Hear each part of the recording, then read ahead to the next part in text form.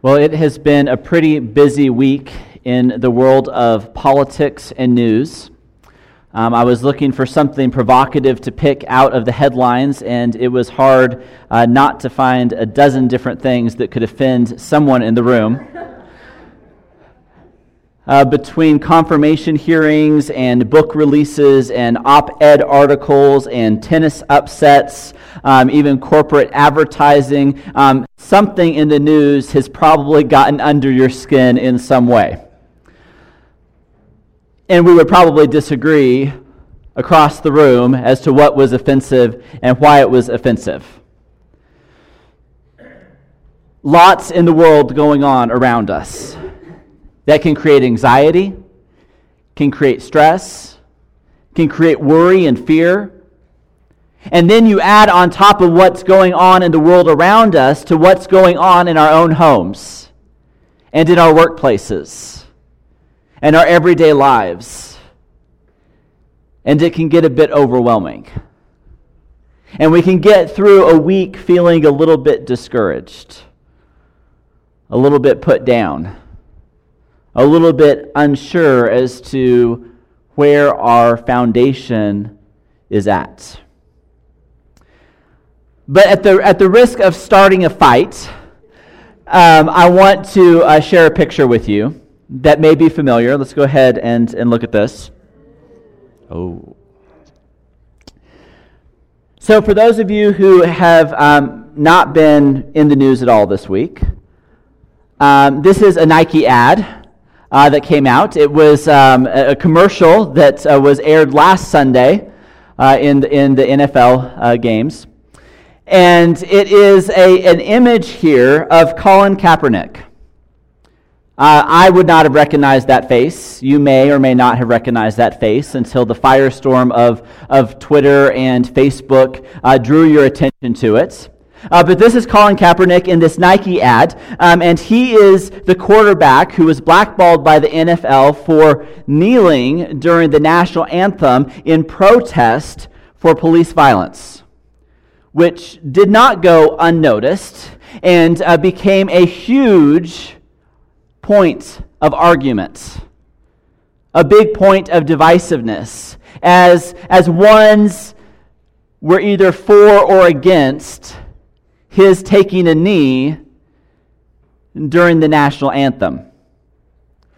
And so by putting this ad out and putting him as the face for the 30th anniversary of the Just Do It campaign, it has reignited this argument once again. Maybe you've had this argument this week. Maybe you have bantered back and forth on Facebook. Maybe it has been a workplace conversation as you talk about why would Nike use Colin Kaepernick as the face for their campaign? Now, we're not going to defend it or attack it one way or the other. That's not our point this morning.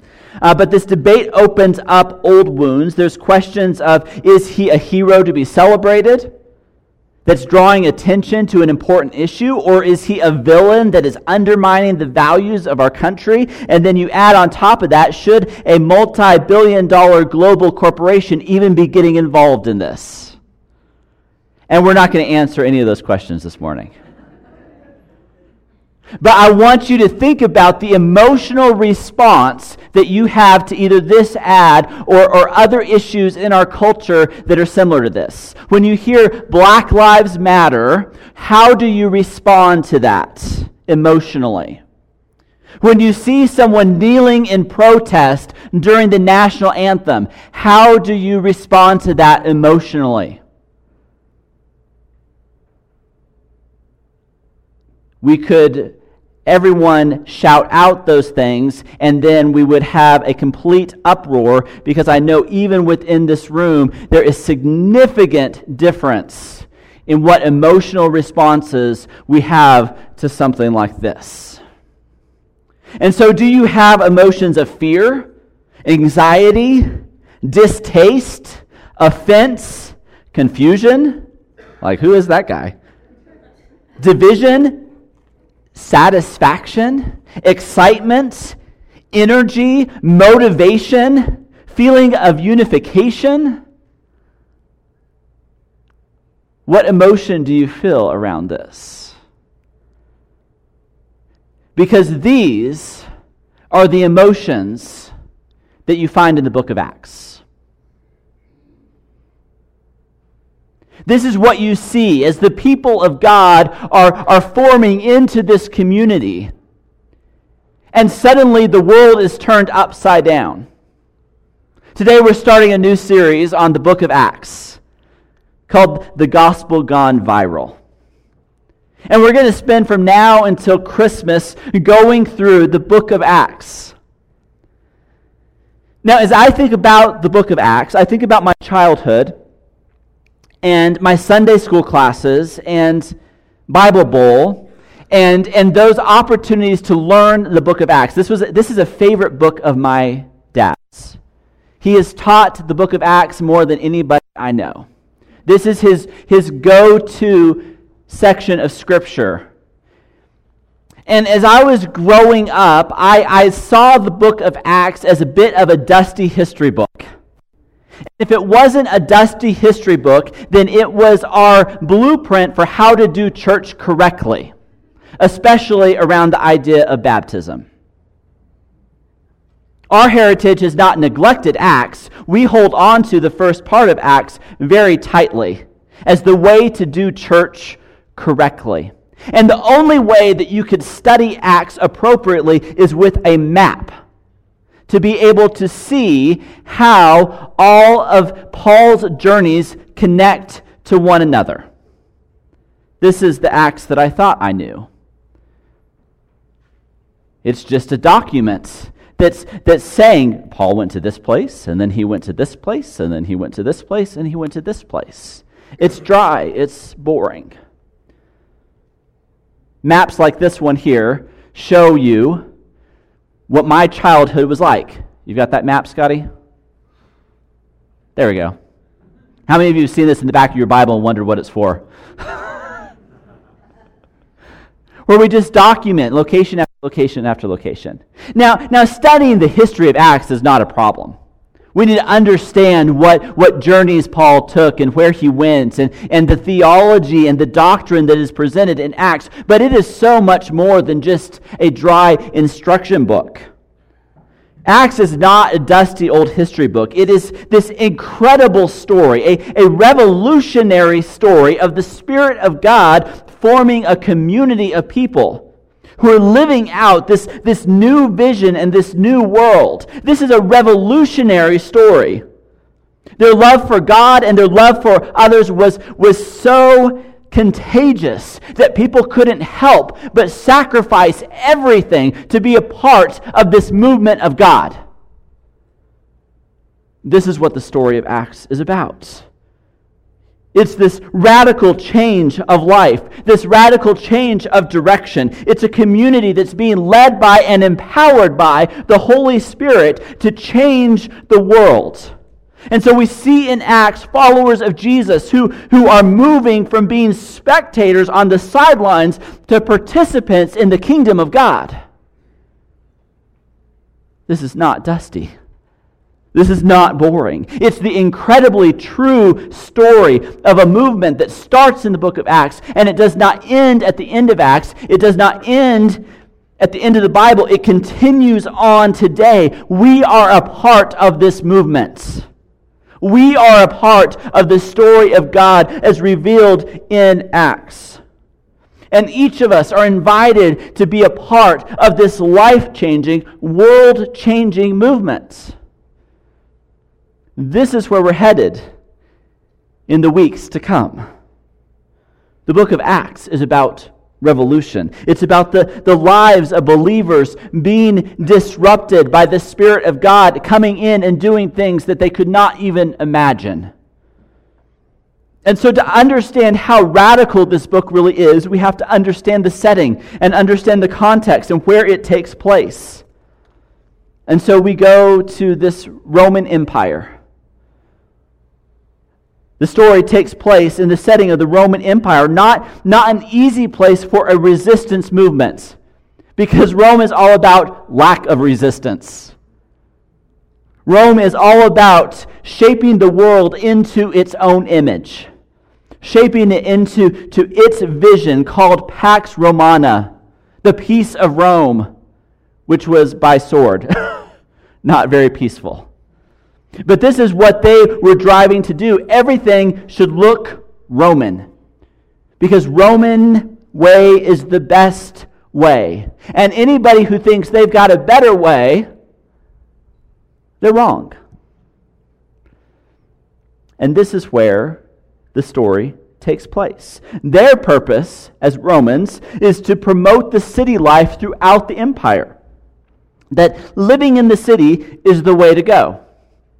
And so entire cities were built up, and entire economies were built up to support those cities. People were displaced and forced to work into the expansive agricultural needs of city living. We've got to support all the people that are in the city. And the bulk of that rested on slaves. And so this philosophy was built into their architecture, it was built into their politics, it was built into their buildings and temples and homes. And there was some accommodation of some uniqueness of beliefs. There was some accommodation of the cultural heritage that you came from. But that cultural heritage could not cross the line of questioning the divinity of the emperor or the divinity of Rome. That if anything that you spoke out like somebody else's king, or this other way is the right way of being, you were destined for trouble in those environments.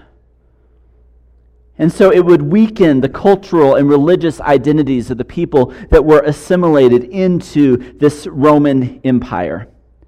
And we see Israel living in this environment, living within the empire, having some autonomy, but still under the rule of the empire. And they had been scattered, and they had been fragmented. They were in a state of exile and loss, and they were displaced by Rome. They were living among the Gentiles in an empire that was eroding away their uniqueness, eroding away their faith. And even those who lived in Jerusalem were still under this empire, this Roman rule.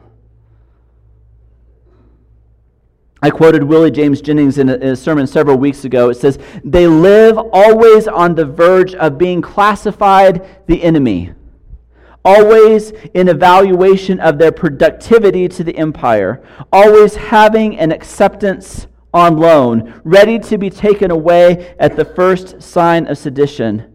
They live with fear as an ever-present partner in their lives, the fear of being turned into them, a dangerous other, those people among us."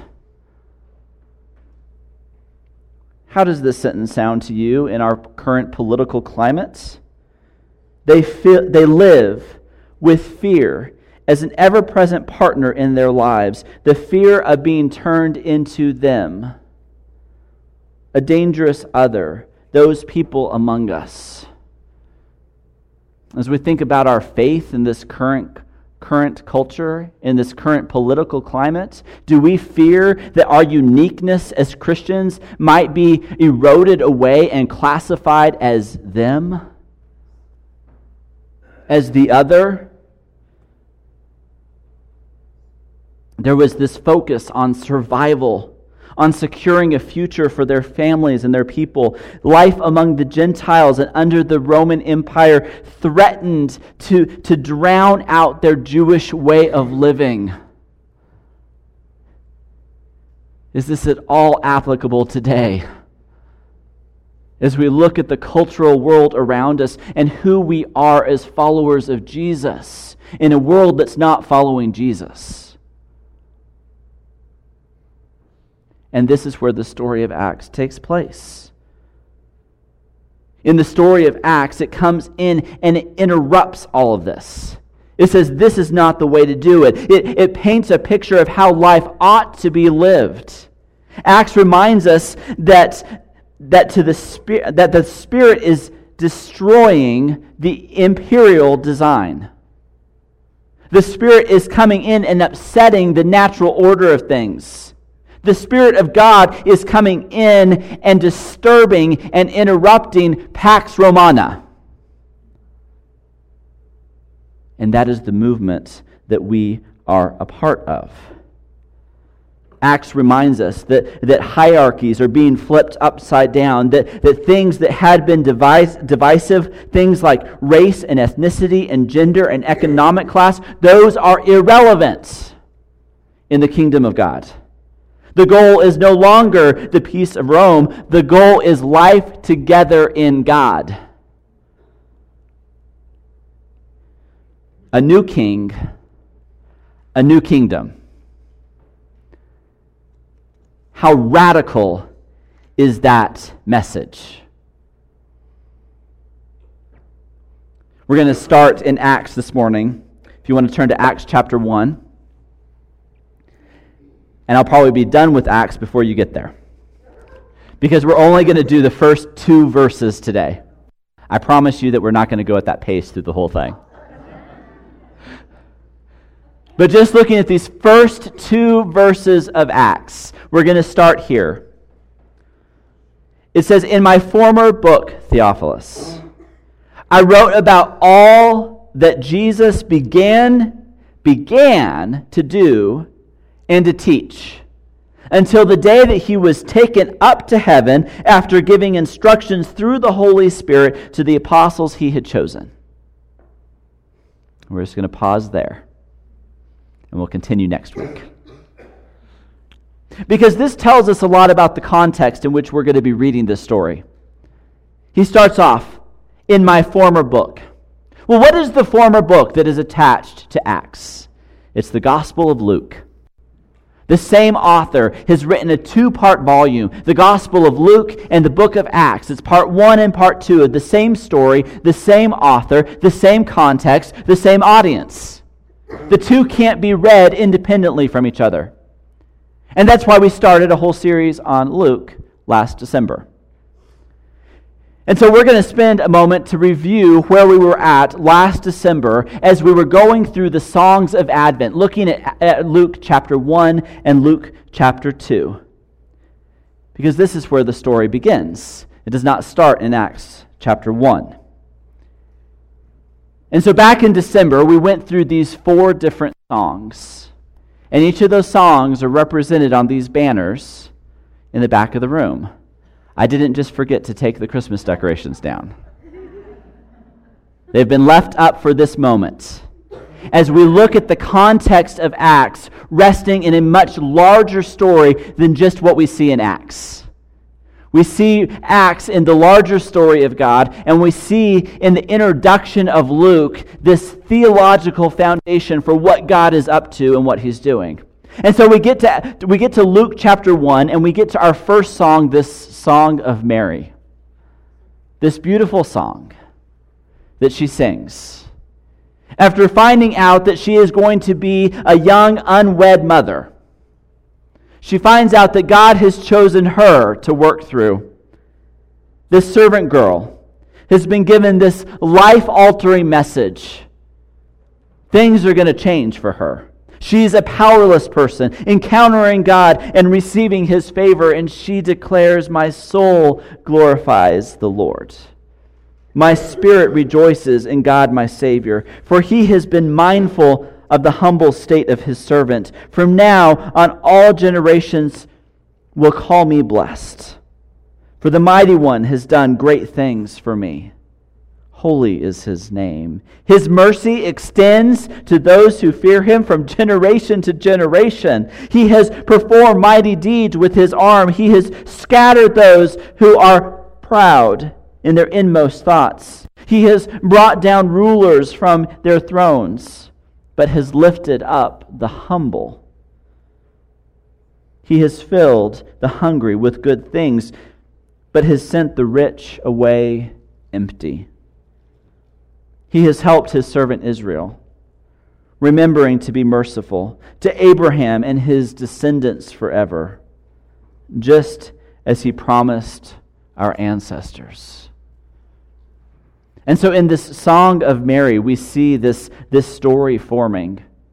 The fulfillment of these prophecies being seen throughout Luke and on into Acts. As we see these things coming true. And she emphasizes in her songs the things that God is doing. He's honoring the humble and the poor. He is valuing the marginalized. He displaces, get to the right D word there eventually. He displaces the rich and the powerful. Status and power are turned upside down. And so Mary, with no status, one who would be invisible in her culture, now takes center stage and sings this beautiful song. This theme of status and power is woven throughout Luke and on into Acts as we continue on in the stories. And then the next song is Zechariah's song, where Zechariah has been waiting in silence because he questioned God, and so he could not speak until his son was born. Finally, his son is born, and through that time, his mouth is open, and he declares that the baby's name is going to be John. Much to the argument of his family and displeasure of his family, he is obedient in what God has called him to do. And then Zechariah is filled with the Holy Spirit. The Holy Spirit doesn't just show up in Acts. The Holy Spirit shows up in Zechariah. And in this message, filled with the Holy Spirit, he sings this bold song. He says, "Praise be to the Lord, the God of Israel, because he has come to his people and he has redeemed them. He has raised up a horn of salvation for us in the house of his servant David, as he said through the holy prophets of long ago, salvation from our enemies and from the hand of all who hate us, to show mercy to our ancestors and to remember his holy covenants. The oath he swore to our father Abraham, to rescue us from the hands of our enemies and to enable us to serve him without fear, in holiness and righteousness before him in all our days." Here they are living in the Roman Empire. And he says, rescue us from the hand of our enemies. Enable us to serve him without fear. I wonder if they're singing this song in their gatherings in Acts, as they're reminded of the promises that were made to Zechariah that are now fulfilled in their coming together as a community of those who believe in a risen Christ. The song anticipates rescue from oppression, sees a God who shows mercy, a God who loves, who brings light to darkness, guides them into peace. More than anything else, Zechariah desires rescue from his enemies.